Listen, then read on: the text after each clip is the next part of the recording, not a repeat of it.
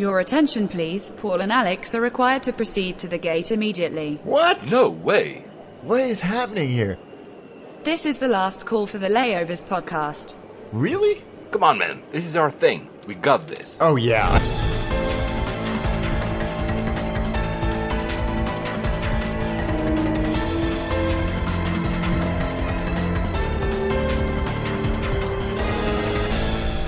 And we made it. Of course, geeks. Flight 86 to... what's the airport, Alex? Billy Bishop. Billy Where Bishop, is that? Toronto. It's their London city, and it's a great little airport named after a very wonderful and impressive man, William Avery Bishop, who was a Canadian flying ace in the First World War. Wow. Yeah. Well, there you go. Wow, I had no idea. I've never been to Toronto, at least that I remember, because I might have gone as a kid, but for sure never to that airport, because if I had connected ever there, I would have been to the big one. Right? Yes, yeah, it's usually regional stuff, but it's a great little airport and home to a great little airline as well in Porter. But yeah, the man who it was named after, William Avery Bishop, Victoria Cross, Military Cross, I mean, you name it, he was an incredible man. I encourage everybody to go and read about him. Every possible flying achievement or accolade that one can receive, he had. I had no idea.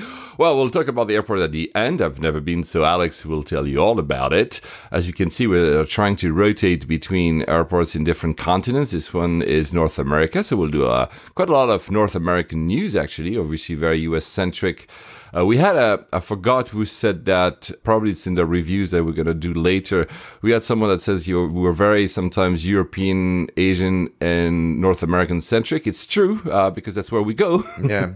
So Alex is, like you know from the last episode, is going to Mexico. So that's North America, because geographically it is. Yeah. But at least it's venturing out a little bit, like Monterrey, like you did a few episodes ago. Yeah, we do need... I keep...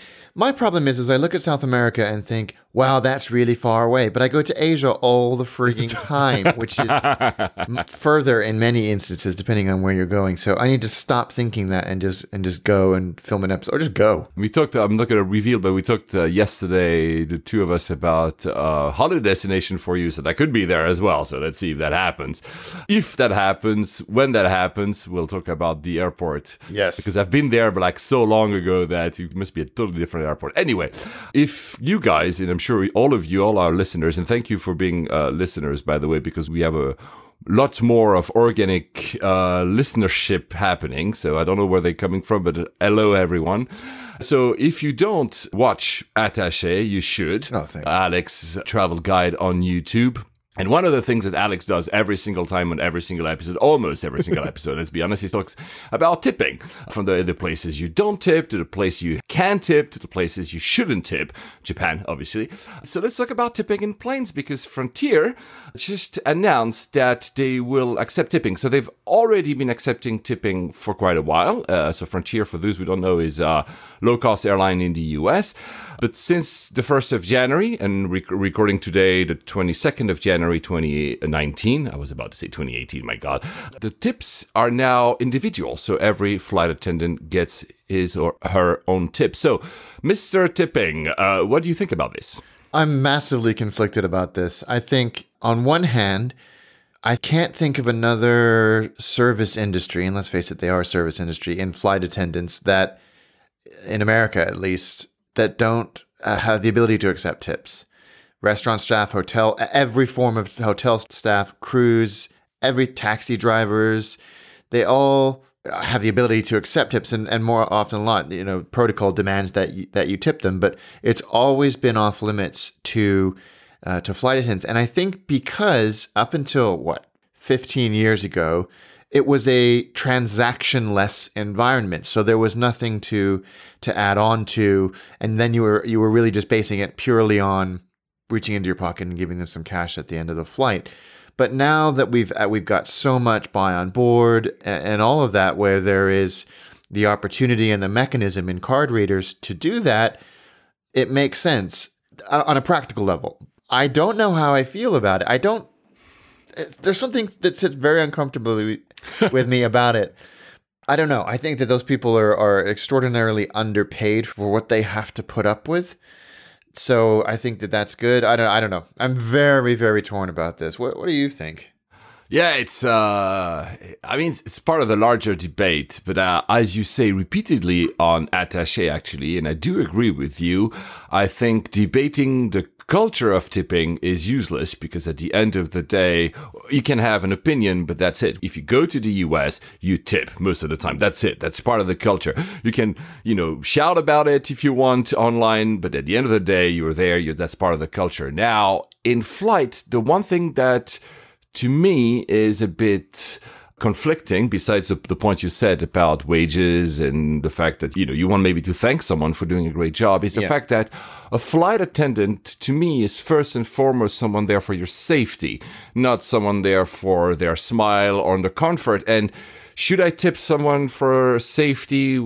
That's where the conflict, and I think that even what's the name of the Association of Flight Attendants of the U.S., their president, chairman, also said basically that what is a flight attendant at the end of the day? So I also don't know. Interesting point. Yeah, it's a strange one, and I think if you're buying something on an IFE system, then who does the tip go to?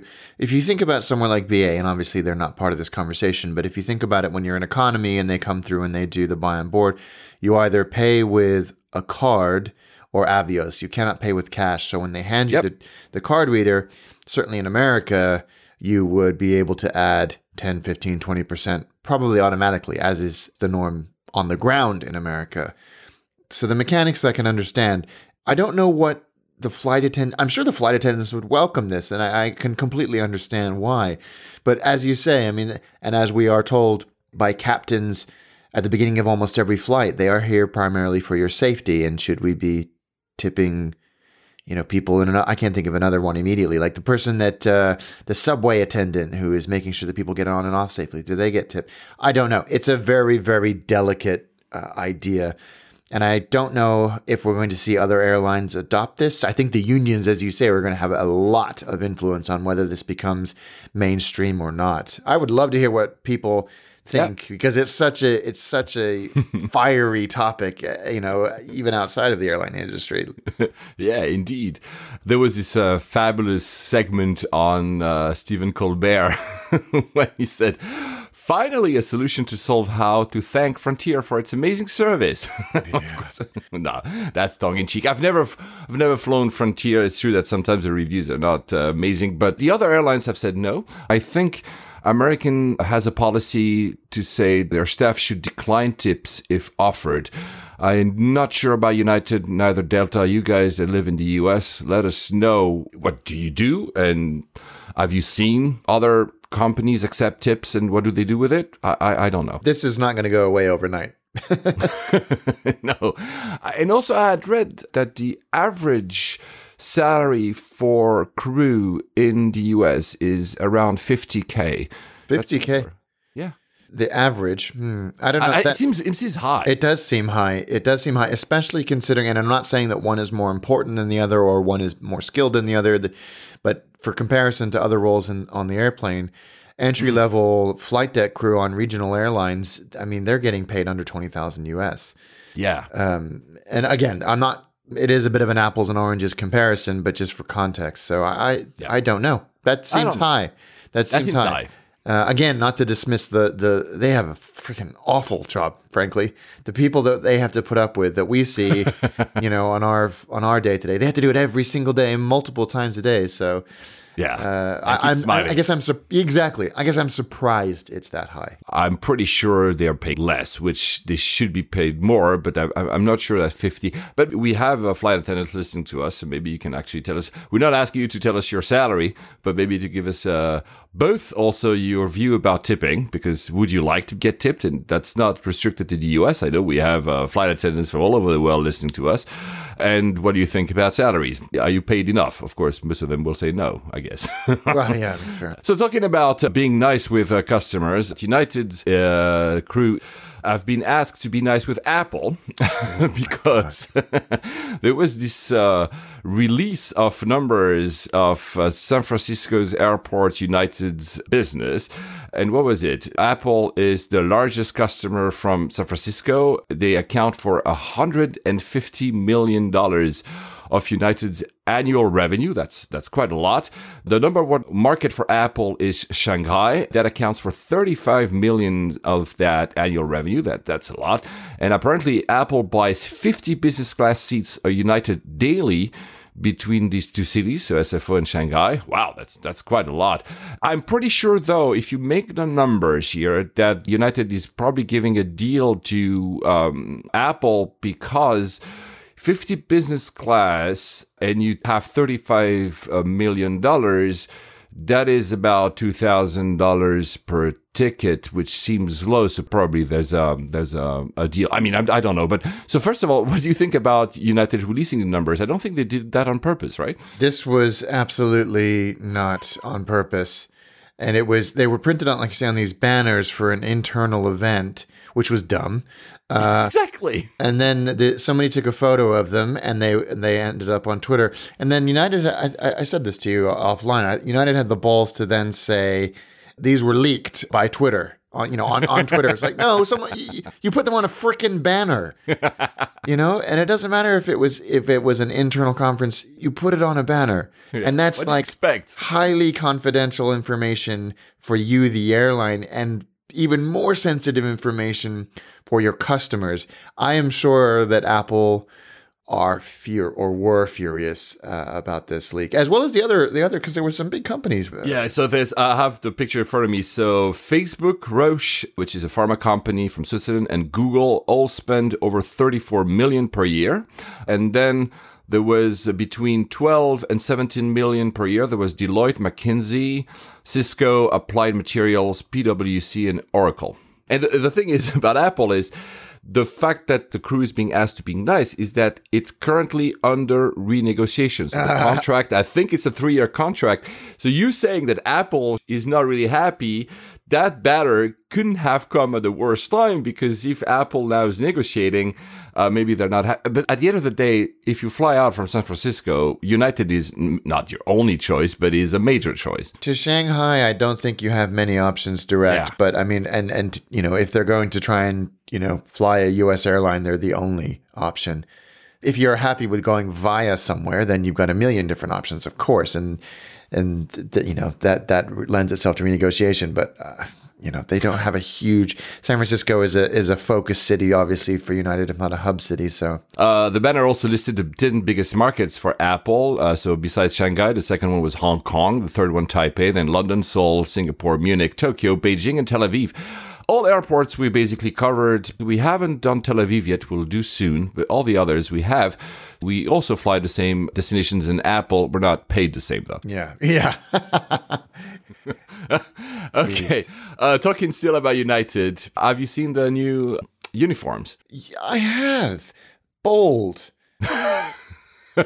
So what does that mean? Because do you say bold, you as a US citizen or as a British citizen? Because as a British citizen, it's like saying interesting. It could be bold, it's great, or bold, I don't hate them. I think it's very refreshing for them. My stance on United is softening, and I haven't flown them at all, so I can't. That's not based on anything to do with that. But I think that they're slowly figuring it out, and the reports that I'm getting are much better. And I think that this actually is helping to soften the very stuffy, stuck in the 90s corporate culture that they have been clinging onto for decades. And this helps, I think. It does. I'm always amused by the naming of the colors: Pacific Blue, Premium Purple, and Atlantic Amethyst. These are the colors. You guys figure them out, or simply Google the pictures and you'll be able to find.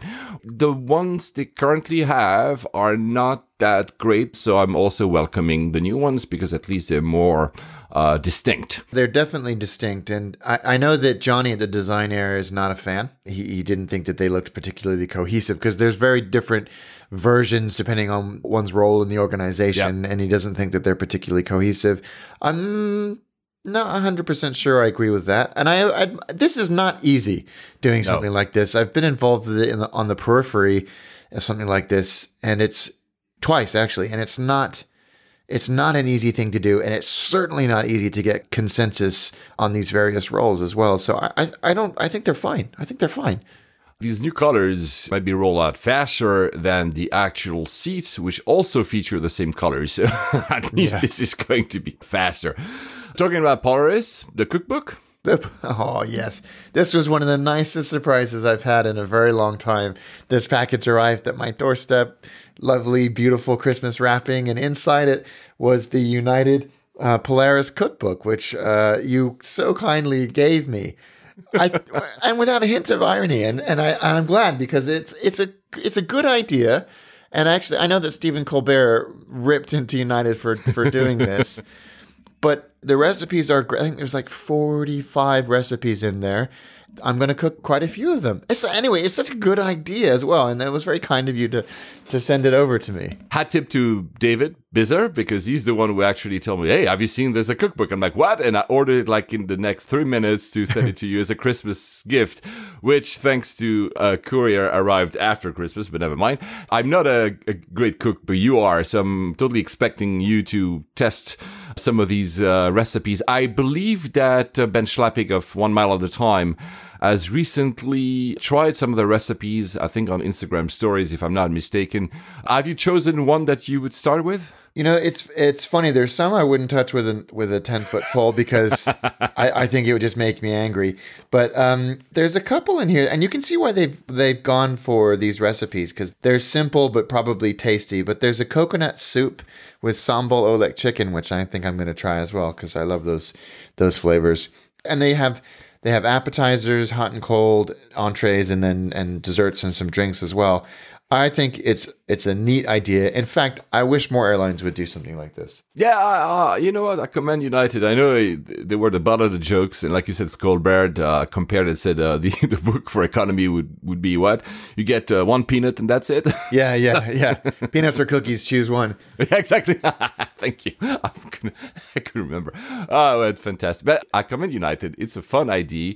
I think it's pretty limited. They run probably maybe 5,000 copies, I think, because I don't think there's that many people would buy it. But maybe actually they'll be surprised and a lot of people will buy it. It's fun. I'm not sure the recipes are made for the air, as in, we always talk about when we talk about food in airplanes that they are cooked slightly differently. I think they're made for the ground, but I'm not sure. The sundae is there as well. I think the ice cream. Yeah, and the affogato and some of their more signature dishes. So yeah, I'm excited.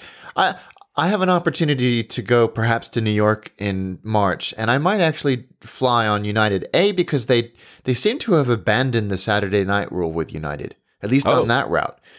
So when BA is 1,800 pounds, as is American and Virgin, United is 245 pounds round trip. Oh, wow. I had found a very good deal. You remember when I described my trip? I had flown United, but I had bought through Austrian because they were running a promo that was United's metal.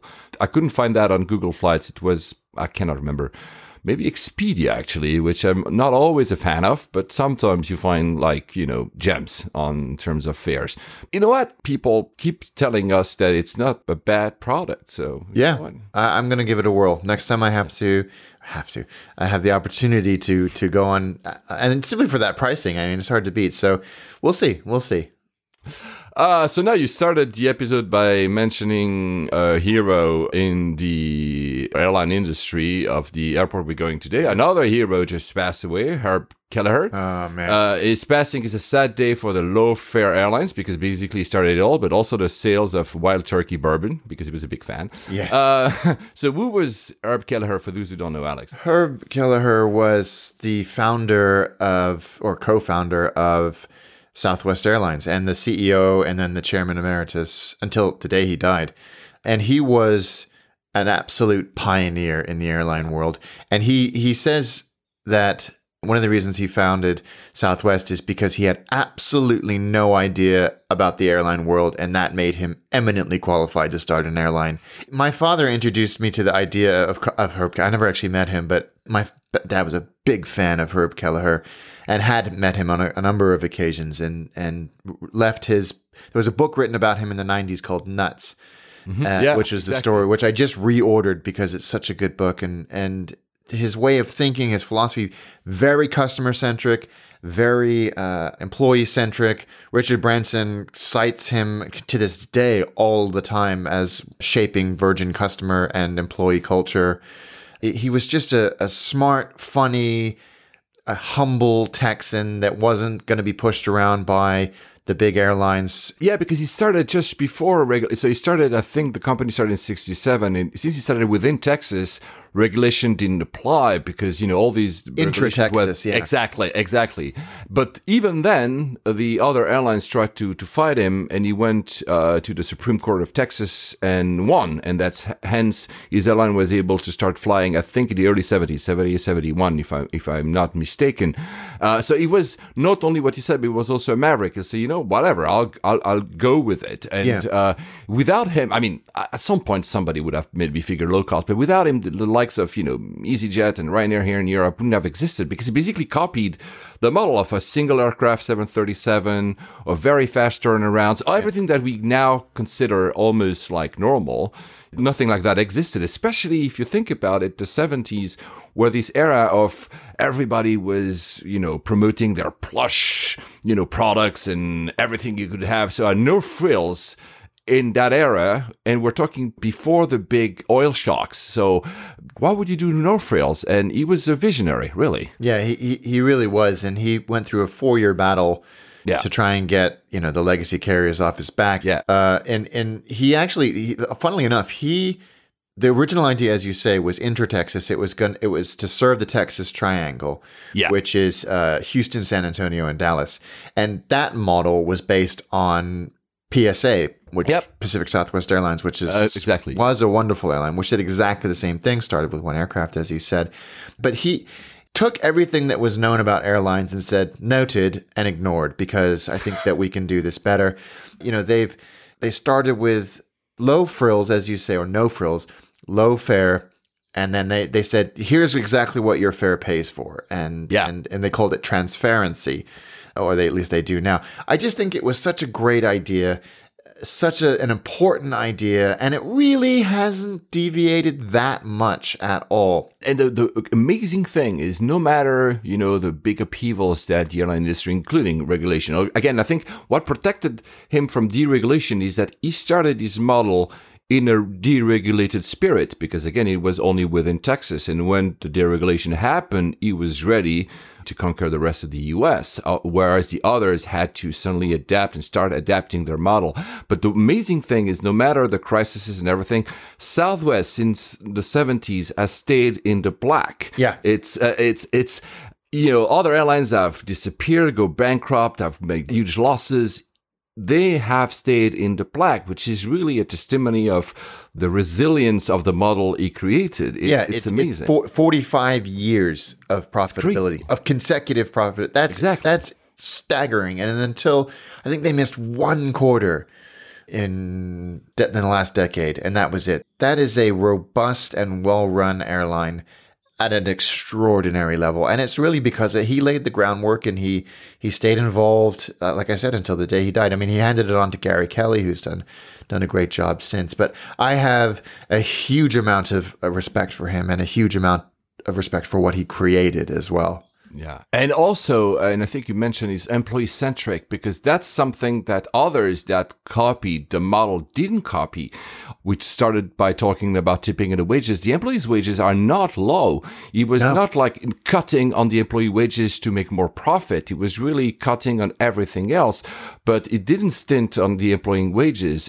because he thought that his people were crucial to the company's success. And I mean, we all know that, but he actually did it. And customer-friendly service was the thing, because most people tend to sometimes think about only the no-frills part, but that's not enough by itself. You need to have the rest, which is the customer centricity. And I think his proudest achievement, I read that the other day, was that on 9/11, where all the other airlines were going into huge rounds of redundancy, so layoffs, he didn't make any of its workers redundant, which is quite an achievement when you think about it. It's extraordinary. Again, the resilience. Yeah, it's absolutely extraordinary. He was also known for, he was very fun. He was not someone that serious all the time. And there was, I think it was in the 70s or maybe early 80s when, again, all the other airlines were deriding Southwest.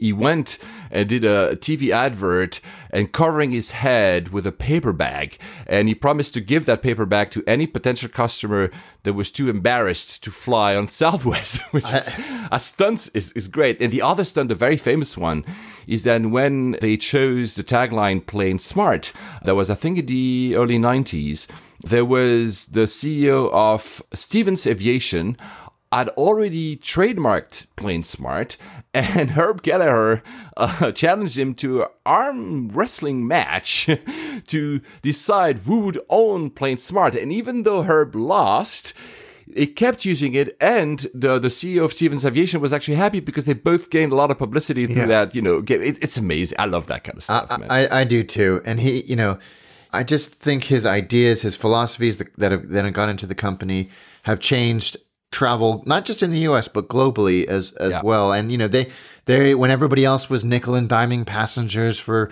bags and all of that, they said, no, your bags go for free. And that's still the case. That's still the case.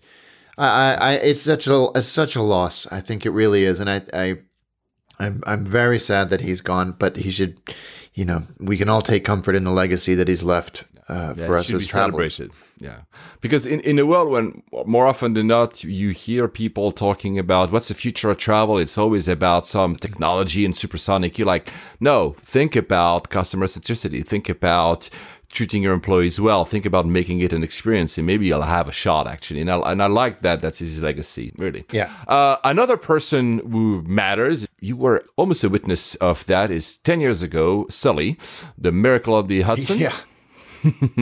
That happened exactly 10 years ago. You were there. You were there. You didn't see the plane actually waterland, but you saw it, I think. Yeah, I did.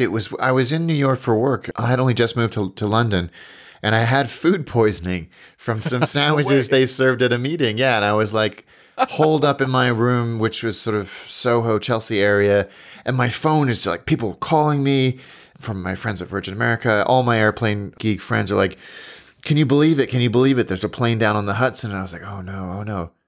Holy crap, that's like 2 blocks from where I am. So I pulled myself together, ran down to the banks of the Hudson, and it had probably been on the water less than a minute, maybe 2 minutes, because by the time that I had got there, it was quiet and calm, but there was an airplane sitting on the water with people all over the wings. My God. And all of these, and there was, like I said, it was quiet. There were sirens in the distance. There were helicopters coming over, all manner of watercraft converging on this airplane. And we all were just standing there looking at each other, trying to figure out how the hell this plane had got here, what had happened. Everybody running theories past each other. And it was the most bizarre thing I had ever seen in my life. I think about it to this day, and it gives me goosebumps. You wrote on Twitter, 10 years later, these are the things that stay with me: the professionalism of the crew and air traffic controllers, the cooperation of passengers, the bravery of the rescuers and first responders, and the enduring love of my family, and I celebrate them every day. Hashtag Flight 1549. Yeah, wow. I've never seen the actual movie. Have you? I haven't yet, and I don't know why I haven't. Apparently it's been well received, other than making the was it the FAA or somebody look a little bit more demonizing them a little bit more. Even Sully said they weren't nearly as bad as you made them sound, but apparently it's very, very true. And a lot of the cockpit voice recordings made it in word for word into the script, which I thought was quite cool. And the ATC. It's a global sport to make fun of government, so the FAA should know that. Yeah, exactly. Just before we started recording, we were having a back and forth on Twitter with Kobus about the labor laws in the world. It's not the point of the show, but since it's also been something that mattered in your life, Virgin America, which still exists as a company, even if it's a shell of its former self, and obviously Alaska Airlines, which took over it, must pay $77 million to a class of flight attendant for not having them paid enough. I think they were not paid for their breaks and all the hours they were due under California law. Good news overall. I think it is. It's good for these employees and these flight attendants. From what I understand, this happened while Virgin America was still an entity, and Alaska inherited this this claim. Entity, yeah, exactly. So they have to pay the $77 million back to in damages, restitution, and in penalties. So it's a lot of money. California has notably the most worker-friendly labor laws in the U.S. They are not, because some people call them socialist. I mean, come on, let's not compare them with France. Not to diss France here, but it's, well, you know what? At the end of the day, especially, if they're entitled to be paid for breaks and longer hours, I think it's just fair. Yeah, absolutely. You have to adhere to the law, especially when you are a California company, which Virgin America Inc. was. And they tried to get around it by saying that federal law supersedes state law, which is absolutely nonsense. They also said, sorry to interrupt you, they also said that, but they actually are traveling elsewhere. So we could argue that the flight attendants are also based in other cities of the U.S. because they are, obviously they're flight attendants, but I mean, come on. I know, give me a freaking break. Oh, well, still in the U.S., as you see, guys, we're doing a lot of U.S.-centric news to the start of this show. By the way, I want to mention that now, we have content for 2 shows. So we're going to talk until we reach about an hour and a half, an hour 40 minutes. And then we're going to do a second show later this week or next week to be released a bit later to compensate for the fact that both Alex and I will be traveling a lot in February. So guys, you will have an episode with the caveat, as always, that some of the stuff we might say in 1 week might be obsolete by the time you receive it. Anyway, so back to the US. Very interesting news about the 220, the Bombardier CS series.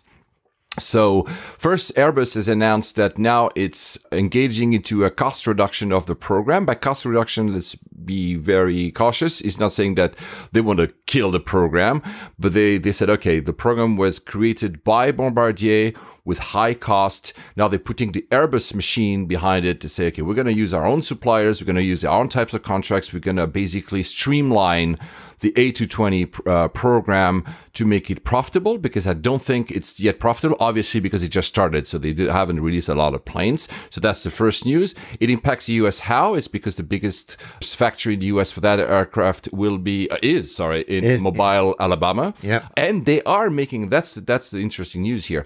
They are making more room for extra production, including the A220-500. Remember, guys, when we talked about what was back then the CS series, just when it was taken over by Airbus, there was a comment by one of the Airbus, maybe it was even the CEO, that the actual base model is a 300, not the 100, which meant that very easily, they could simply augment it and make a 500 version, which would sit just below the 320.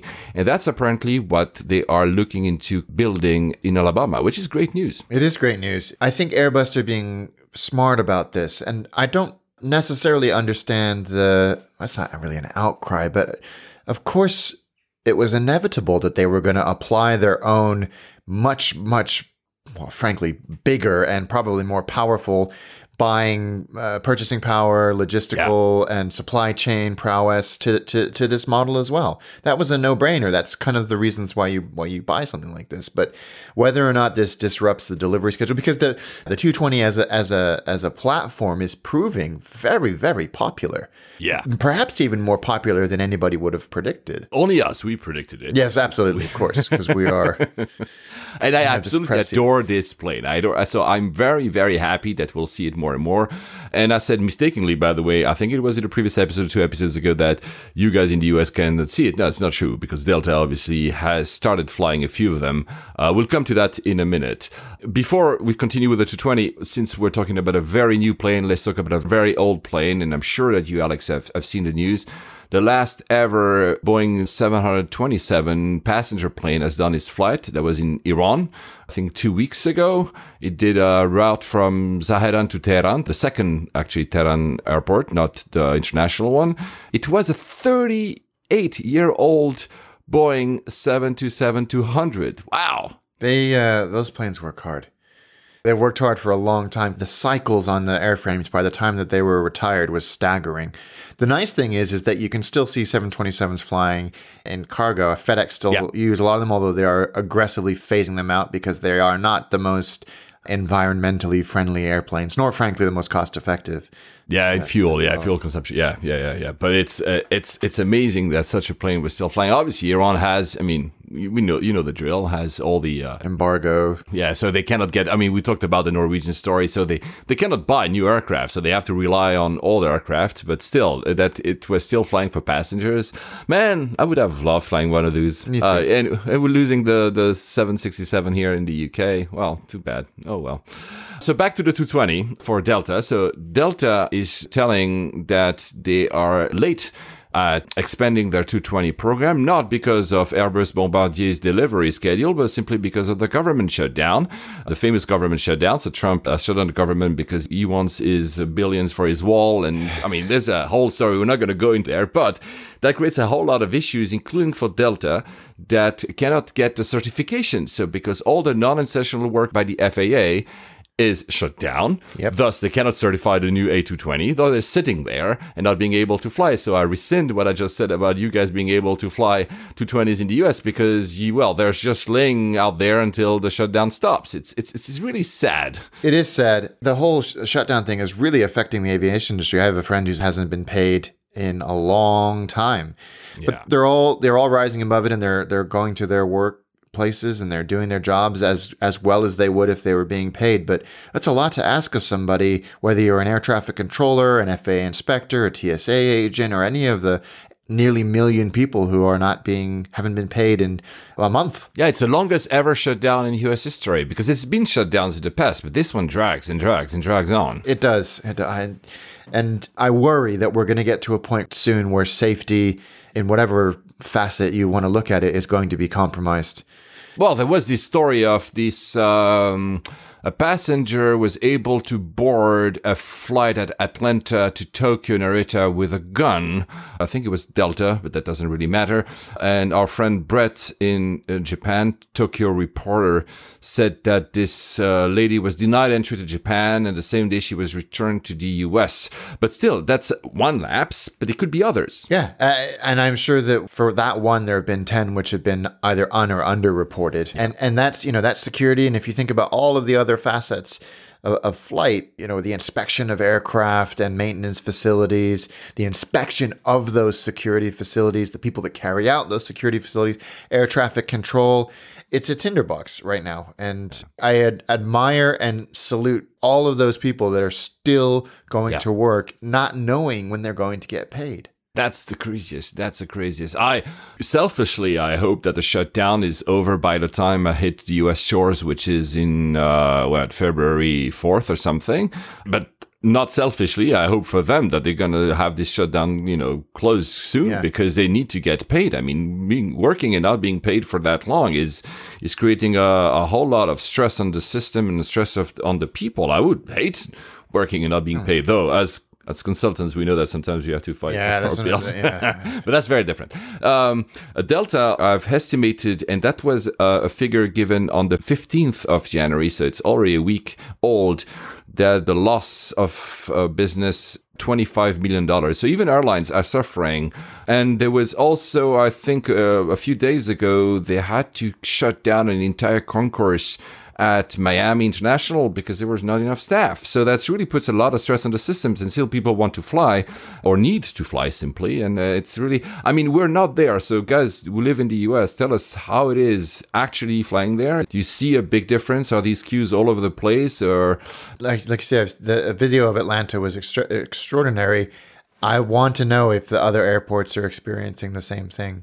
And you have to wonder if it's going to get to a point where a unionized employment force like the TSA are going to walk off the job. And no one can blame them for that. Yeah, I don't know, man. Wow. That's crazy. Strange times. Yeah, strange times. The one, because there are bright, suns in these stories, there was one that links as well to our favorite topic in this show, pizza. I saw that on Reddit, that the Canadian Air Traffic Control Association from the airports of YQX, so that's Gander, and YQM, that's Moncton, have ordered pizzas for all their colleagues at a control center in Long Island. And that's so cool. That is cool.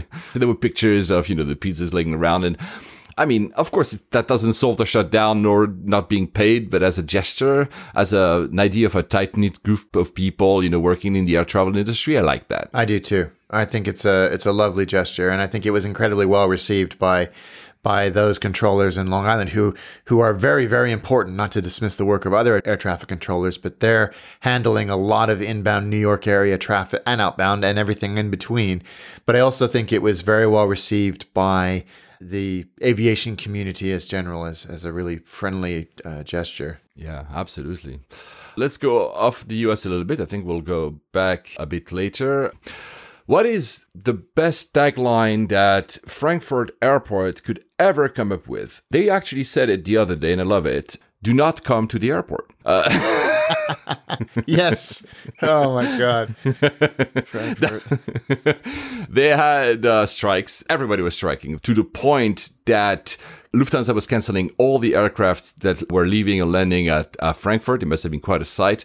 Literally, and I'm not joking, they were asking people not to come at the airport because they were not allowing passengers to board aircraft. So you had flights, for instance, from British Airways leaving to Frankfurt, letting passengers off, obviously, and flying back empty, which is insane and not very Germanic as well. We never think about such strikes for Germany. Yeah. Or for airlines going, just the thought of the revenue management guys picturing an empty airplane multiple times a day on that same route, which is usually a cash cow because it's, financial center to financial center. Wow. It's so sorry for the jab, Frankfurt people. I hope that you find a solution to your woes, but I mean, really, do not come to the airport. I think they should put that on the buses. They're not the hub experts. No.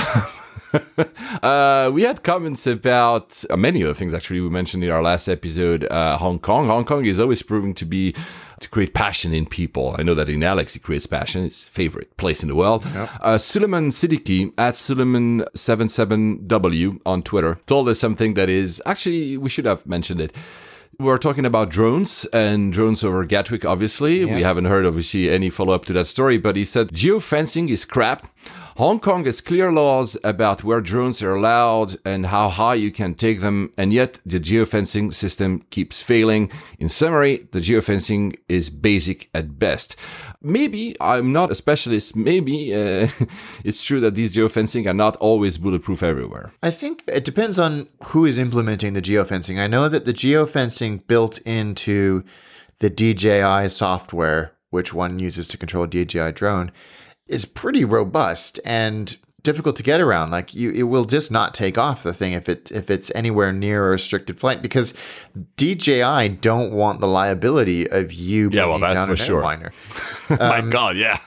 I know that when we filmed in Hong Kong, we had to hire a CAA licensed drone operator. I don't know what they had to do to allow it to take off and fly or anything like that. I think they announce a flight path in advance, like you would do for like a small aircraft. And sure, but if they're using it, I can't remember. You have to ask Greg what kind of drone they were using. But if they were able to say, no, I've got permission inside the app to fly. So I don't know how all that. Or maybe they have a different type of drones. I think our friend Joseph Tame also had the authorization of flying drones over Tokyo.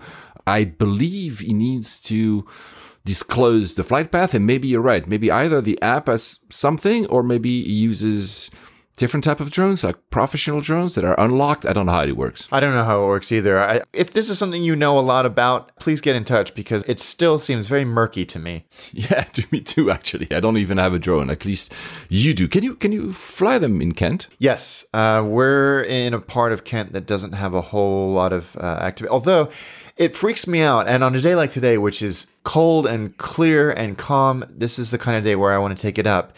There's no restrictions. I can take it up as high as it will go.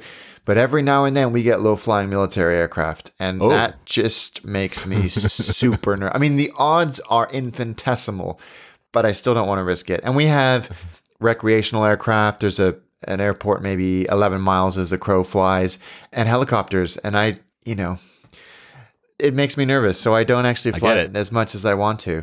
In my part, I think planes are still like 3,000 feet high when they are on the landing path to Heathrow. They also sometimes have takeoffs, but they're also very high. I think the major issue is, first, privacy. I think there's a regulation about nearby houses and stuff. And we do have helicopters sometimes flying, and they're flying low. So I wouldn't dare doing it either. Anyway, guys, like Alex said, if you have any type of insight into how do these work, the geofencing works, or have you been able to ever fly a drone next to an airport or over an airport? Let us know. And immediately turn yourself into the police. There's a great app called Air Map that allows you to look anywhere in the world and see what drone restrictions there are. Oh, wow. Yeah, and height restrictions and whether you can take off at all. I mean, we have a prison not near us, but within enough for it to show up on the map. And it's cool. It's worth getting if you're even a casual, or just even it's free. So if you're interested in this kind of thing, yeah, I'll download that at the end of this show. I want to see that. Since we're in Hong Kong, let's talk about Cathay. But for something that created a lot of noise, good noise, they have a lounge etiquette. I'm sure you've read the articles, all of you guys. There were like quite a few about it. I went to the Cathay Pacific website, and indeed, I had never seen it. They have a lounge etiquette, which at the end of the day is very reasonable. They ask you to keep your voice down.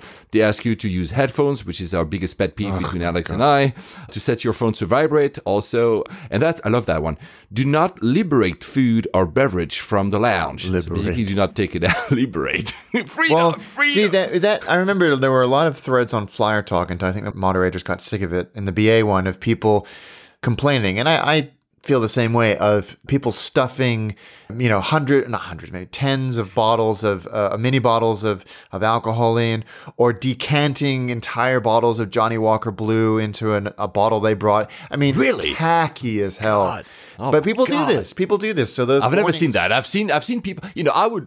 Obviously, sometimes I would take a cookie. Okay, fine. Oh yeah, that's okay. Yeah, that's fine. I'll let you get away with that. Thank you. But I've never seen. Yeah, I've seen people stuffing sandwiches like in their bag. I've seen a woman. I think it was one of the last trips. She had like a bag, like women's regular bag, whatever, and she was stuffing sandwiches. Like, what is wrong with you? I mean, but yeah. And they also ask you not to. I love the term dilly-dally in the shower facilities, which is back to the point I said when I was describing these resting small pods in the pier at Hong Kong. All these things, they basically are not like enforcing a time limit, but they kind of ask you, be mindful of other people might using them. So, maybe do not stay in the shower for 5 hours, and attend to your children properly, which always is a big one. And we all have different definitions, but at the end of the day, I think it's just, if you have a baby that cries, it's not your fault. That's my take. But yeah, if you see your kids running around, if you simply ask them to stop, that's actually what is expected, I guess. Yeah, I think that those are fair, and I think they were very sensible to publish them. And I hope people, especially the damn headphones thing. Oh, yeah, man. I mean, you can read it on Cathay Pacific if you go to travel information and lounges. I mean, just Google Cathay Pacific lounges. You see a link. There's more rules, but this is the idea. It's the only thing I would say is that shouldn't these type of etiquette being like printed on the entry of the lounge? Well, yeah, one would hope. And I think as we go into app entry and all of that stuff, that it should come up saying do's and don'ts. I mean, you don't want it to become kind of like, going to a school or something like that. Yeah. It is sad that we actually have to do this, but we do. Especially the headphones, the businessy people doing businessy phone calls on Skype and shouting. I mean, like the hell. There's a story about that in my trip to Japan, which we might not go to today. Will be in the next episode because it's a very fun story. I was live commenting this to Alex. It was this drunken British woman in the lounge. It was super funny. We'll talk about it when we reach that. Talking about lounge and etiquette, I've never been to the lounge called Escape Lounge. I don't know if you've been to. In the UK, they have at Manchester, Stansted, and East Midlands. In the US, Minneapolis, Auckland, Bradley International, and Reno Tahoe. So there's only 7 lounges in the world, but they have also an etiquette. But what I love about this lounge is that they have US rules and British rules. The US are pretty reasonable, not as extensive as the one from Cathay Pacific, but the ones for the UK are really fun because the UK version adds a lot of clothing that is not allowed. Fancy dressing. Fancy dressing is not allowed into the I found it super funny. And also clothing that could cause offense, like stag and hen parties. So okay. British. Yeah, fair enough. Fair enough. So I love that, they had to add a little bit of stuff to cater for The British. Their audiences, yeah. Oh, I love it. I love it. The Brits are big fans of fancy dress. I'll tell you that, of costumes. But you know what? If a fancy dress is not insulting or offensive, why not? It's as long as you don't make a noise. It could be a good laugh if you have a stag hen and you're. It's true that stag hen have a bad reputation because you see a lot of stupid stuff. But I was in a flight coming back from Barcelona just last week with BA to London, and there was a stag hen party. Clearly, there was a bunch of boys, but they're very well behaved. Still had some costumes. It was actually fun. I don't see a problem in that. No, the problem is the behavior, right? Yeah, exactly. I think perhaps they can't say no stag do's, so they just say no fancy dress, and then that solves the problem indirectly. So, to one of your friends, Alex Ostreicher at ValueDeck on Twitter, he couldn't find, still in Hong Kong, he couldn't find pizza, but he went to the Club Otis Lounge by Hong Kong Airlines, airline that we mentioned in our last episode, and there were chicken McNuggets, and he adds they tasted like McDonald's with the emoji of drooling. Alex is good at finding these Hong Kong Airlines fares, business class fares, and I think he was going down to Bali. Didn't he send us a picture of him listening to layovers on the flight and hoping that the news that we discussed last episode of them perhaps struggling financially would not come to pass during his flight? And I agreed. Again, I don't want them to succeed, but wow, I'm so fascinated by lounge food offerings, be they heinous or absolutely wonderful. I was thinking, have I ever had chicken McNuggets in, clearly not McNuggets, they're simply nuggets, but in a lounge, and I don't think so. I'm trying to remember. I think, I'm not sure, but so we're not going to add another spreadsheet because we already had a pizza one, but yeah, good find, Alex. And anyone who wants to send us pictures of amazing food, especially food that is either very comforting or very out of the ordinary, please do. I mean, we love them. And I promise you guys, that I will start automating Instagram with all the pics you're sending us. I'm just knee-deep in my corporate filings this month, and I just have no time besides recording with Alex. So sorry for that. My fault. Cathay Pacific, for a second time in a row, since we're still in Hong Kong, did another mistake fares, and they honored them again. Nice. They did. It was really impressive. And we quipped, Alex and me, we quipped that we should have trackers for every single Cathay flight ever, because if they keep doing it, at some point we might actually find a good deal. There's something going on. For this to happen twice, I'm sure somebody got an earful for this one because they're losing a lot of money on these. Emirates, however, had a similar issue. Not exactly similar, and I'll come to that. And they decided not to honor them. So first of all, let's be honest. An airline doesn't have to honor them. It's nice if they do, but they don't have. Nobody forces them to, right? They don't have to. And BA never does. Oh, I didn't know that. Yeah, they never seem to. Whenever they do. And they, to their credit, they rarely screw these up. But when they do, they're like, yeah, no, this was a mistake. We have IT issues. That's why we cannot. So at first, some people were a bit not complaining. You know how the AV geeks can be. Oh, my Emirates doesn't honor the ticket. But actually, these were not on Emirates metal. These were on Malaysian. Malaysian had made a mistake when it was transferring the fees to the booking systems of Emirates. And Emirates said, which actually makes sense, that, well, we cannot honor a mistake made by that other airline when transmitting the fares because they would have to cover from the difference. So, of course, it makes sense. Yeah, it does make sense. And you can't, as you say, can't blame them for that. And Malaysian is not also in the best financial footing to start paying off, like mistakes fares, I think. Yeah. Right?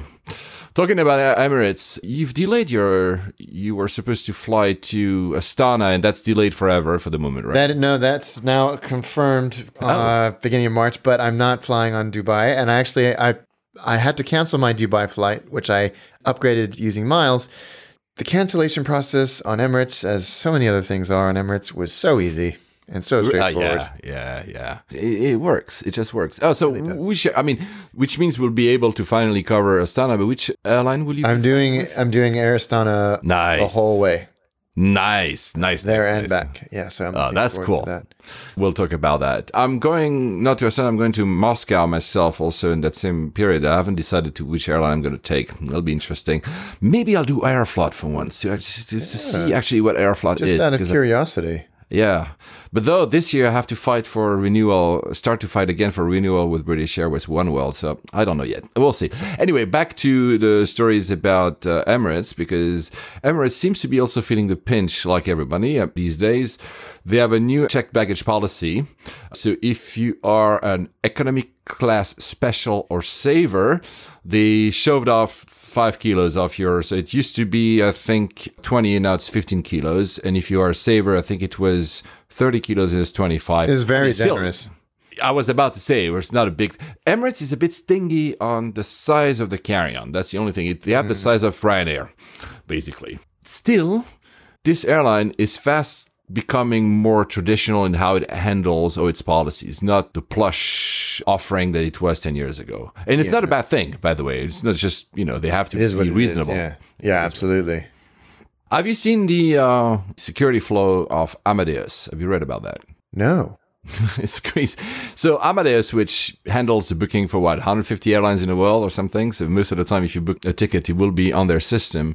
They were called out a few months ago that they had a huge exploit that was very easy, which basically your PNR was in the URL. It was the easiest freaking thing to catch. And of course, then try to access your, for instance, freaking flyer program or anything.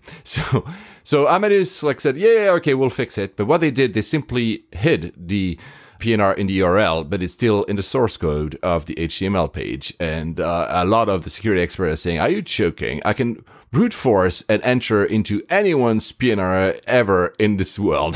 Jeez, which is to point simply to show that these systems are really old-fashioned. The airline industry has really systems that are not as modern as one may think. No, it's absolutely the case. And I didn't read about this, but the problem is that this PNR exposure problem has been going on for years and years and years and years, either in technological terms like this one, or people posting pictures of their boarding passes before they fly.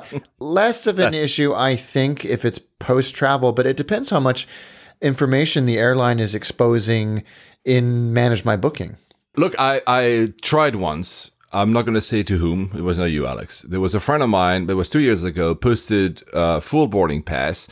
And I said, oh, can I do it? Last name, the number, went into the Manage My Booking. I could have canceled a flight. I could have I could have done everything. Wow. Like literally everything. And I'm sure if I were to call the airline pretending to be him with the information I had on that Manage My Booking, I could have maybe even, can you change my email address and to change it to mine? And then I would have taken over the account. And let's say then he would have had his credit card. I mean, it could lead to a lot of stuff depending on, like you said, depending on the airline. Some airlines you have nothing on Manage My Booking, but that airline, I think it was Air France, and it's not the fault of Air France, it was the fault of the guy putting his boarding pass on Instagram, right? Yeah.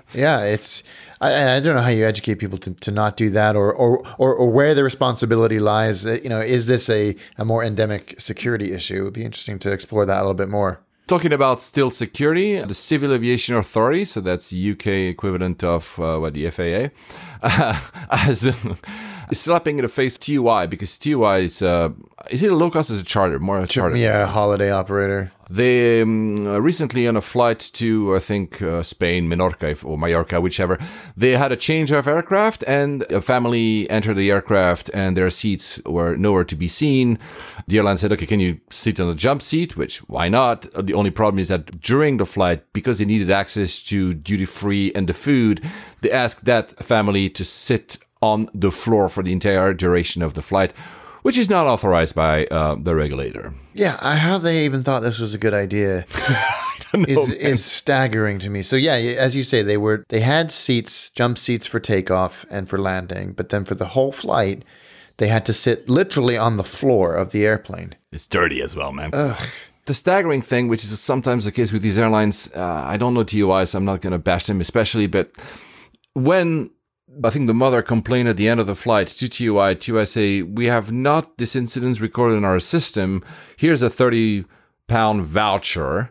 So then she had to go and call one of these, the press. They have these public things where they talk about how bad airlines are. And only then, because the airline was starting to be publicly shamed, they reimbursed the whole thing. I think it was more than 1,300 quid. But I mean, how... I mean, the least you could do is say, okay, yeah, we made a mistake. You were sitting on the floor. It's not 30 freaking quid voucher for crying out loud. At least reimburse them for the flight. Yeah, or make the sensible decision and not even board them. Put them on another flight back to the same direction. Which, by the way, begs the question. So when the boarding pass is scanned, the system doesn't match that with a seat which is actually in the plane. That's, I don't know. That is weird. And also, I think perhaps this was a void to pay, saying the denied boarding, EU261 and all that stuff, as well as voluntary offload, when they come down and say, we're oversold, would anybody accept a later flight and $600, which is very appealing. But it sounds like they tried to get around all of these and they didn't get away with it, and nor should they. At least the co-pilot had the elegance to come and thank them for their cooperation and understanding. One thing I forgot to mention about my flight with Sebgo, that boutique airline that I flew from Manila to Busuanga, our airport of the... I hadn't flown an ATR 72 for a long time, and I don't recall the safety speech that is being given for that aircraft, but I had the whole explanation about the oxygen masks, right? And this one was different because it says, insert a sharp object into the hole to get the oxygen mask. And I was like, what? So do you give me like a sharp object, a pen or something? How will I get the oxygen mask?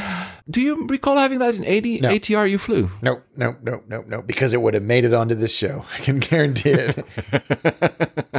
Guys, have you ever seen that? I mean, I was baffled. I'm like, okay, what do I have sharp in my hands that I could actually open the freaking thing? I mean, I would just like taking it with my two hands and open it if I needed to. But how is that legal? That can't be the way it's designed, surely. Yeah, that's interesting. I didn't think about that. Maybe they added that. They retrofitted that. I don't know, man. Holy cow. Anyway, guys, I'm relying on you. If you know about something like that, tell us. If you've ever encountered this type of situation, let us know, because I have no idea how I would have gotten my oxygen mask. So I just said that Sebgo is a boutique airline. Alex, is Gulf Air a boutique airline? See, I don't even know what boutique means anymore. Small. Small and yeah, but what does it mean in terms of service offering? Because this is what they claim to be now, isn't it? Because they've realized they can't compete with the ME3, so they're going to reposition themselves as a boutique airline. But what does that mean? I don't know, man. And the strange thing is that they say that, but everything they do, so Gulf Air, guys, is the Bahrain-based airline. They just introduced like Dreamliners with a new product. They look really cool, and they have good fares from London. They're sadly not part of any alliance, if I'm not mistaken, so you're not getting miles anywhere. Maybe I'm wrong. But anyway, everything they say about their new strategy seems to be a normal airline. What's the difference between you and Etihad or Emirates? Just so you're smaller. Yeah. Or it's a strange positioning, and I know that Oman Air have been trying to find their place in the world, but they've got really strong traffic to India, so I think that's what they're kind of depending on as well. But I'm not clear what this means and what they're going to be doing and how they're going to be different and how this changes their strategy. So the chairman, Zayed Al-Zayani, said he aims to create a personalized service offering that it hopes will allow it to stand out against what it describes as the bigger airlines that are more volume-driven. But I'm like, these airlines, they might be volume-driven, but they already offer like awesome service. What else can you offer? I don't know. Anyway. 1 second, let me just unclip this cable. It's okay. Pulling. Something's moved, or I've replaced the cable or something. Anyway, okay, good. I almost want to leave that in. I don't know, there's issues with his cable. So since we're in the Middle East, Qatar, so Qatar is feeling the pinch. I think I've used that sentence already somewhere in this episode, because of course of the blockade that still happens, and that is forcing them to, I don't know if that's the right term, but they are being more open to strike a deal with the European Union to actually have a full kind of open skies agreement, which is great news for Europe and great news for Qatar if that ever happens, no matter what you think about Qatar Airways. Yeah, they've been really punished by this blockade. Again, whether you think it's the quote unquote right thing to do is probably not here nor there, but full access to the EU will really relieve some of this pressure from that blockade. And actually, I think it's good for the traveling public as well. Yeah, I fully agree with you. Interestingly, the UAE, so both Etihad and Emirates, they stopped this process. They were engaging in that process, and no, we're going to still do like bilateral agreements, whatever. Now, the question is very clear. Will BA move to Qatar in order to stay a European airline after Brexit? Yeah. I mean, so many of the political speculation and whiteboarding and theory that's being bandied around that, what was it? Iberia and Vueling could no longer fly outside of Spain after Brexit because... What? Wow. Yeah. And again, it's one of those things that the EU would in reality never enforce, but it is theoretically possible that would be the case. And so nuanced, and there's so many tendrils to this. It's just... Well, we don't know anything. I mean, this Brexit thing, we have no deal and no idea what's going on, and we're supposedly exiting in a few months, and nobody knows anything. Anyway, let's not dwell on this. We have enough of that every time we open a computer or a newspaper in this country. So, just one little thing about Qatar, because we have to kind of pay homage to our earlier episodes up to episode 25, where everything we were talking about with the US against the ME3, and the US now saying that, our arch nemesis is called Air Italy. Yeah, they're basically saying that Air Italy is a conduit for Qatar Airways activity into North America. I thought we'd done with this. Just compete, Just compete. Let's apply free market economics to the airline industry and see what happens. Yes, exactly. Let's follow what Herb Kelleher was doing, like actually compete. So back to happier news. A news that makes you very happy, makes me also very happy. It's official. British Airways will repaint some of its aircraft for its 100th anniversary. Yes, awesome. So cool. And they're doing 4, I think. And the first one they've revealed is a 747 going to be in BOAC colors. That's awesome. Yeah, wow. And it's gonna be flying on the 19th of February. Oh, no way. Yeah, so it's flying to Dublin any minute. And then we'll be ready on the 18th of February in this wonderful retro BOAC model. I'm hoping that at least one of them is the Landor, which is the classic British Airways livery. Yeah. And then I don't know, maybe a British Caledonian with the tartan tail. Who knows? That would be really nice. Because at the same time, Alex Cruz has confirmed that BA is not changing its livery. The new 350s that are being delivered right now are being painted in the current livery, so there's no change. So this is really... I think that's fine. No. I agree with you. I'm just saying that if you want to see something different from British Airways, this is your shot. I don't know for how long they will go, but I hope they stay, because especially that 747 is going to be for those geeks who want to track it. G-BYGC. It looks awesome. It looks really awesome. I can't wait to see how far they go back, because the BOAC one is pretty old. But I think if they could go back to like Imperial Airways, Darth Vader, or British Caledonian would be cool. There's so many opportunities because they've of course absorbed so many airlines in the past that there's lots to pick from. So I'll be very interested to hear what their final choices are. Thank God we're talking about aviation, because you saying that British should go back to Empire is not very... Yeah. I'm kidding. On the other hand, I'm not a big fan of the new Aer Lingus livery. It's kind of a shame that that you could spot an Aer Lingus plane from several hundred miles away. Exactly, that's the point. That's why it's so distinct. But they've gone Euro white with the green tail and the green lighter green shamrock. Someone was saying it reminds them of the Alaska Airlines livery. But actually, I quite like the Alaska Airlines livery. Set aside what I think about the airline. It's not nearly as dynamic or interesting as that. It's very same. I wonder why they chose to do this. Perhaps less paint. That's kind of what I think. Because a lot of it is white, like you say, Euro white. Guys just Googled it up. They went into a big speech about saying how the diagram, so the Cloverfield, it's being angled to imitate speed. I'm like, okay, no, stop. I mean, that's exactly, what frustrates me about these rebrands. Me is too. they go into so much. Just tell us why you did it, and it just gets a bit silly after that. I was in Barcelona, as I told you guys, just last weekend or 2 weekends ago. Now I'm confused. I had a great time. I'm not a big fan of Barcelona Airport, but that's for another episode. But I saw, when I was exiting the aircraft, I saw S7. That livery is so distinctive. The same idea, like you just said, you can spot it from so far away. I love it because it's different. I do too. I think it's a very cool. I've never flown them. They're part of One World, aren't they? Which is they're the kind of the quiet or dark horse or very, very bright green horse in that alliance. But it's a cool freaking livery, and it's one of those ones where you're like, how long is this going to last? Because that can't be a cheap paint job. Clearly not. I actually looked. I think I mentioned it on the show 2 years ago to go to Asia doing S7, which would have included 3 layovers within Russia.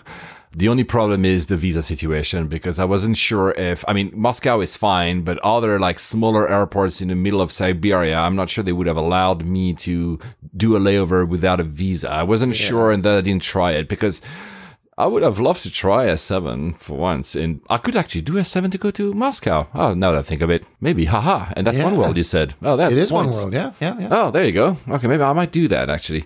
I know that will please some of our listeners. We have listeners in Russia, so guys, tell me, if I had to choose between Aeroflot and S7, which one I should choose? Yeah, I'd love to hear that. And I found at Barcelona, the one thing I found, the worst e-gates in the world. So they've introduced e-gates. I don't know for how long for, because the last time, it's not true actually. I was there like 6 months ago and I don't recall them.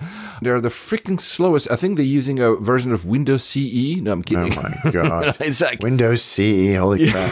It's I haven't heard that in a while. Super slow. I think you need to have a license to use these machines. It's just, and on the way out, it was slightly better, but the way in, these machines make no sense. The UI is bad. It's clearly designed by somebody whose only experience is MS Paint. Really, really, really bad. Honestly, guys, I mean, they're the worst thing I've ever seen. Oh, well. The good thing is on the way back, I had a British Airways 320 Neo, so I was in economy in emergency exit seats. Great views when we were taking off from Barcelona. There was this, it was like just before sunset, so the hues were like rose and very light blue and red and wow. For the first time ever, you can actually try to send your pictures to British Airways. They have a thing called Cloud Bank, and they might feature it on their high-rise, I think it's called. Yeah. The picture came out so great that I sent it to them. Let's see if they actually feature it. Oh, cool. I don't think they will, but it's really, really nice. I had my camera and everything. The only story I want to mention about that flight is we had a medical emergency on the way back in that 320 Neo that was clearly new for like a day because it was smelling of plastic. So this was one of the member of the stag party I mentioned earlier, not that he was drunk or anything, because these guys were clearly rowers. They were really super well built. The guys suddenly, I don't know the whole extent. That's not the point. I'm not here to pry in whatever bad situation he was in. So clearly, there was some commotion. We had a dreaded call of, on the PA, is there a doctor on board? First question, do you think there's always a doctor on board when they do that? What seems to be somebody qualified in some capacity whenever I've been on a plane where they've requested assistance. Yeah, there's always at least a nurse. I mean, someone who can do something more than, there was two. There was one NHS woman who ended up actually taking care of the man, and I saw one man coming from business class, but he was not needed. But it's interesting. So we have pilots listening to us and also crew. Do you always end up finding someone in the aircraft? I'm wondering, honestly. I know that I don't know if they still have it, but when I was flying Virgin Atlantic a lot, they had a system where if there was a person in distress and they couldn't get access to a doctor, they could place, I don't know what they're called, sensors, monitor patches onto a person, and the information would be beamed down to a doctor on the ground in real time, who could then advise the crew on what to do and whether the pilot should divert or not. I don't know if they still do that or how well it went, but I know it was a point of pride for them. I had no idea. Wow, that's fascinating to learn. Thank you for you answering part of my question, actually, because I know it was, I hadn't had a medical emergency for a long time, and all these questions, the guy was fine at the end. Yeah, let's maybe say that. He still went through 2 bottles of oxygen, so he had like some heart I think it was arrhythmia or something. I'm not a doctor. I should have asked my father. He would have known he was one. But he was fine at the end, clearly, because, we landed and we were asked to stay seated until the medical staff was entering and checked on him. Actually, you know what? It was a nice sight for once that to see everybody was super well behaved. Nobody was complaining that we had to wait until deplaning. Everyone was silent and very respectful. That's good. Yeah, because we always hear the stories of somebody doing some moronic thing on the flight, and it's nice to see that people were simply respectful and patient. Yeah, it was nice. And how do you thank that doctor that helped? Because I saw in this instance, I don't have, of course, again the full picture. I was just 2 rows behind the dude who was affected by this medical emergency, so I had some first row view, whatever. I saw that the doctor, the NHS woman, was given at the end 2 bottles of champagne by the crew, which was a nice gesture, probably the only thing they had in the flight, because it was a short flight, 2 hours or whatever. And I also overheard both the pursuer and the pilot saying, we should get your name. I was wondering, do they thank them? Do you think they get miles, or they get like a flight or something? Yeah, I think it varies from carrier to carrier. And I think it's one of those things that is and should be handled by corporate. Yeah. I think in the US, it's one of those things that's handled very generously with first class tickets anywhere that the airline flies. I've heard that many, many times before. I don't think it's ever financial, because I think that opens up a whole different can of worms. But one would hope that, especially if it helps the airline avoid a diversion, which can be incredibly expensive, not to mention inconvenient for everybody involved, that they should be thanked profusely and generously. Yeah, I was like, she spent the flight taking care of him, at least attending to him. And I'm like, it's still something, otherwise we might have had to reroute. Yeah. I'm sure they do something, but maybe some pilots and some people that listen to us, maybe you have an experience of that. Can you tell us what you think? I would love to know what that, if there's this policy, or if it's at the, discretion of the person answering the call. And final question, and I'm not asking you, maybe but I'm asking again our friends pilots here. Why is it that in some airports, the gate number and the bay number is the exact same one, and in other airports, for instance, here Barcelona, the gate is D12 and the bay is 210. Wouldn't it be easier that they always match the number of the gate and the number of the bay in which the aircraft sits in front of? And it's a silly question, purely OCD me, because I'm like, why is it not the same number? I was fascinated. I believe it's because it allows the airports to reconfigure gates and add multiple gates to a single bay if necessary, if there's a bus addition. And if you do that, then it doesn't screw up the numbering. Sometimes it denotes the terminal or the side of the terminal, the number before the bay number itself, or the orientation of it, from what I understand. It's a good question, though. What a magnificent demonstration of why Alex is smarter than me. No, because it bugs me too. No. I'm always fascinated by it, because you want to know when you're looking at it and you're trying to figure out what gate you're going to be at, especially when you're connecting. That I've wondered about that myself. Yes. So, as we said earlier, we have content for 2 shows. So now we're going to go for some reviews, because some of you took the time to actually write to us. So nice of you to do that. And we want to acknowledge you. And the rest of the news will be for our next show, which, again, as I told you guys, will be recorded soon, but you'll have it in, 3 weeks or something. Yeah. So first, actually, we had a review on LinkedIn. I mean, it's more of a message, but it's also a review from Clemente Geronimo. He's a great fan of the podcast. He says something really nice. I doubt there is hardly anyone listening to it without becoming one. So becoming a fan. That's really kind of him to say that. That's nice. Thank you. Keep up that excellent entertainment. He used to travel quite a lot intra-Europe in the US. Nowadays, I'm more traveling at flight level 0, which means crisscrossing the Iberian Peninsula by car. and your episode length allows for binge listening pretty often. Binge listening, man.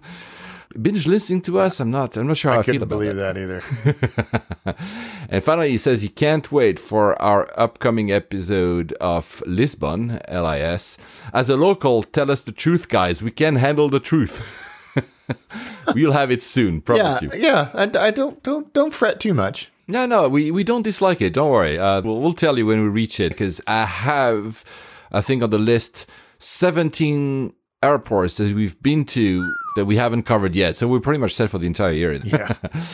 A shout out, I forgot to do in the last episode, shame on me, Plane Talking UK, which is, of course, a very well-known podcast based here in the UK talking about aviation. We were, but you could make it. We were invited on their Christmas show along with a lot of other AV Geek podcasts. It was a big bash of talking about aviation or air travel. It was super fun. It's episode 248. That's a Christmas show. Since then, I think they've recorded at least 3, but give a listen to these guys. Subscribe to them. They're really cool. They're really fun. I was already on one episode, I think, 236, I forgot now the number, but 248, the Christmas show was super fun. Watch it, because you can watch it on YouTube. Just for the start, the intro is super fun. They actually did a composite video with all our faces. You'll see that. It's cool. Super fun. They're doing a super cool job. On iTunes, Apple Podcast, 5 stars by Cool Run 84 from the US. By far the best aviation podcast out there. That's too kind. Wow. It's the type of podcast that when it comes out, you stop listening to whatever other podcast it was you were listening to in order to listen to this one immediately. Wow. Wow, yeah, wow, exactly. Even though I've worked in the aviation industry a number of years, I always find myself learning something new and immediately having the urge to jump on a plane and travel to wherever they are talking about. Highly recommended. Alex, we're becoming now responsible of where people want to fly to. We have to be very careful. Yes. Another 5 stars by DK Revenge from Australia. Really interesting podcast for anyone who enjoys air travel. Most of the content is related to Europe and US, but the hosts make a real effort to get more exotic and far-flung destinations. I know, guys, we do. Not going to Australia enough. I love how interactive it is. Alex and Mr. Paul. Sir Paul. Yes. My social media feedback to them on the air a few times. 5 stars from Australia, and that's his favorite podcast. Because obviously using a different username probably on Apple Podcasts than you use on social media, so I'm not sure who you are on social media, but thank you so much for your review. And on Facebook, 5 star from Zane Zanengi, long-time listener. He interacts actually a lot with us. Paul and Alex expertly muse about all things airline travel with copious amounts of cheeky and charming humor. That's really nice to say, honestly. I've been called cheeky a lot, but very charming. You are charming, Alex. Oh, that's kind. Charlie Gibbs, 1976. That's on Instagram. He's super cool. So he's based here in the UK. He's very often interacting with me on Instagram to the point that he's taking this habit that is really fun. He's asking me when I'm in the airport and about to fly. He's asking, so what flight are you on? And then tracks me on one of these apps and sends me the screenshot. You're 2 pretty cool guys that we can relate to, and you inspired me and my wife to fly business in May. Oh, well. So we're not only responsible of the destination, we're also responsible on the class now. Oh my God. Nice.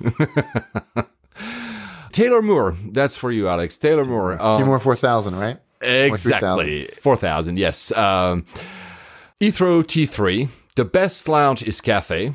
Qantas Lounge is good for breakfast only. An American airline lounge is only good for bottles of water and candy. So that surely means it's not a full Admirals Club or whatever. He adds exactly that. He adds that the AA lounge is nothing like the flagship ones like at LAX. So there we go. We know it now. I tried looking into going into it when I was flying to Barcelona because I was leaving for Terminal 3.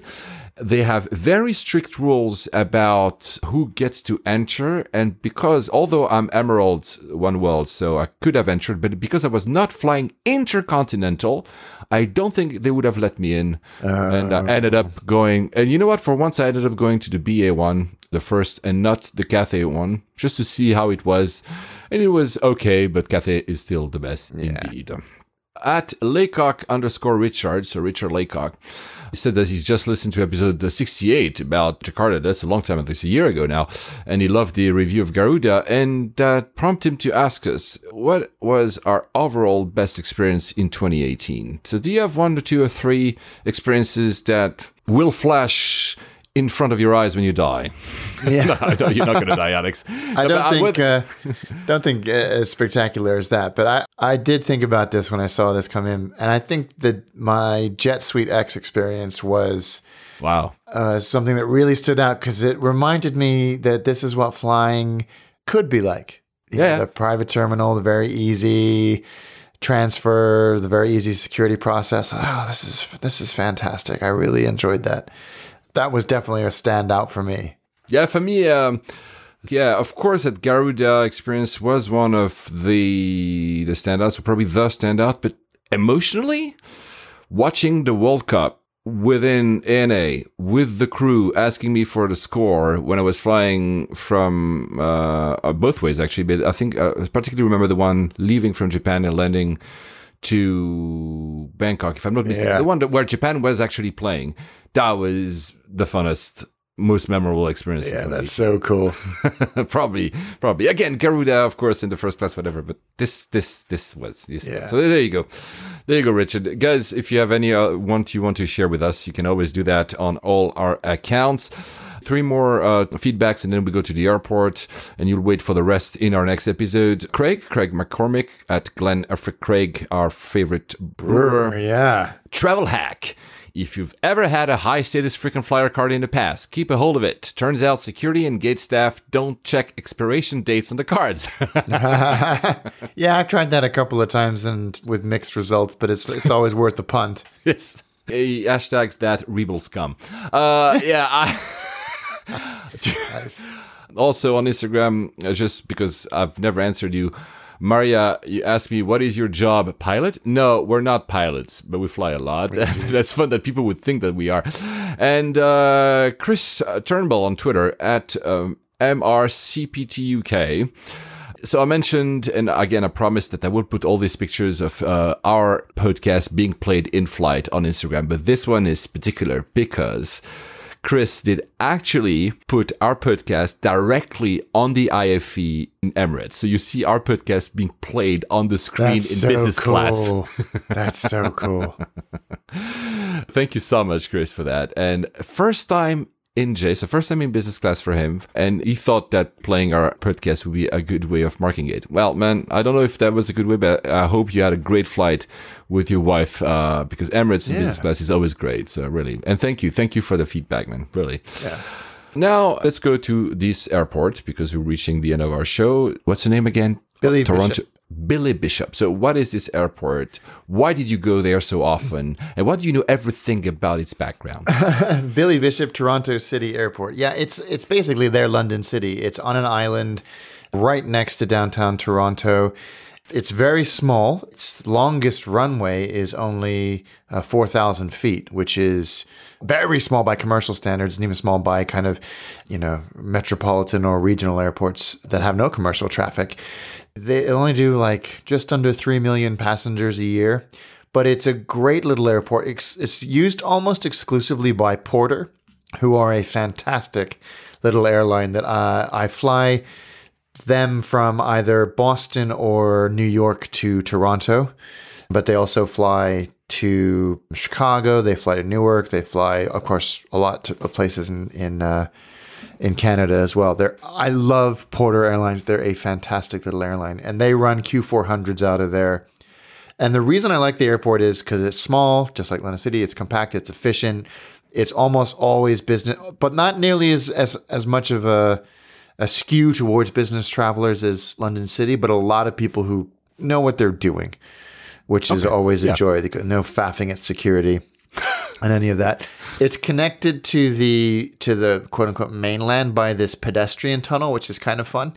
And then there's a ferry as well, which I think is, and correct me if I'm wrong, Toronto friends, I think the ferry is only for employees of the airlines in the airport.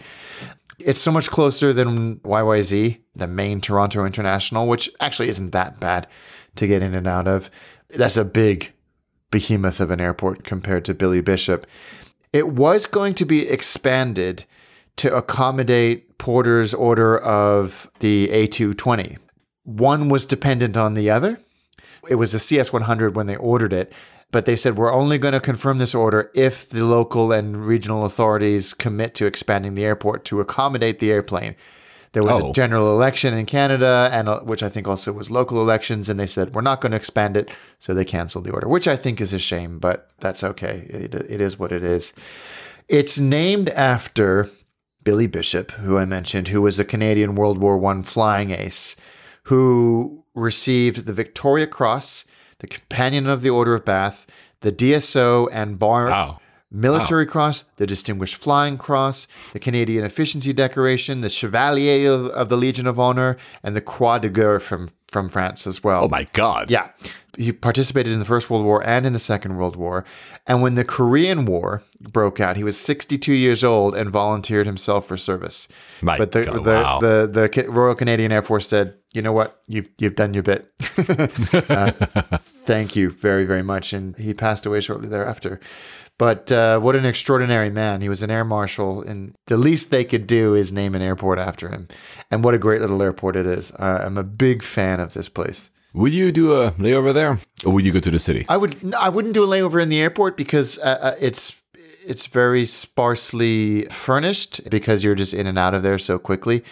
But the city's right there, so cool. No problem. And it's a fun flight from New York to Toronto, especially during the winter. You get some spectacular scenery of the Great White North. I'm just such a big fan of them and that airline as well. Besides flying from the US and, of course, from Canada, there's no international flights, right? Because, like you said, there's no capacity to land something bigger. No, there's only the US. Right, yeah. And interestingly, there's it's a big operator of air ambulance services because it's close to some of the big downtown hospitals in Toronto, as well as seaplane. So there's a seaplane port there as well on this island. Oh, wow. So when I end up finally going to Toronto proper, so not in the airport, which I might have done, like I said, at the top of the show as a kid, instead of flying directly to the big one, I should go to New York and then fly to that one. That could be cool.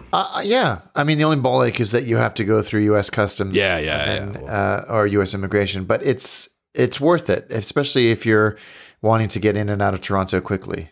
Yeah, because I usually go to work in New York at least thrice a year. So I have a reason to go to New York. I don't really have one to go to Toronto, but if I'm there, I could expend by 2-3 days and just fly there and back. That could be, it could be a good place. It's too cold right now, though, because January in Toronto, I mean, it's cold-ish here in the UK. But that was the last time I was in Toronto was in January, and it was very cold. So do they de-ice the planes? I guess they must have to, yeah. They didn't have to, or not that I can recall. I can't remember, to be honest with you. One would assume they would have to. Guys, if you have any other little tips and hacks or comments about that airport, or if that's your airport, because now we pretty much covered the entire world by people saying, that's my airport, why don't you cover it? So if that's yours, let us know if you forgot something. When was the last time you flew there? Like 1-2 years ago? Or yeah, probably 2.5 years ago. But still, you have been and I have not. Very jealous. I should do another spreadsheet where we count the airports we've been to. There's a lot of them that correspond, but there's a few ones that either of us have not been to, and we need to catch up to each other's travels.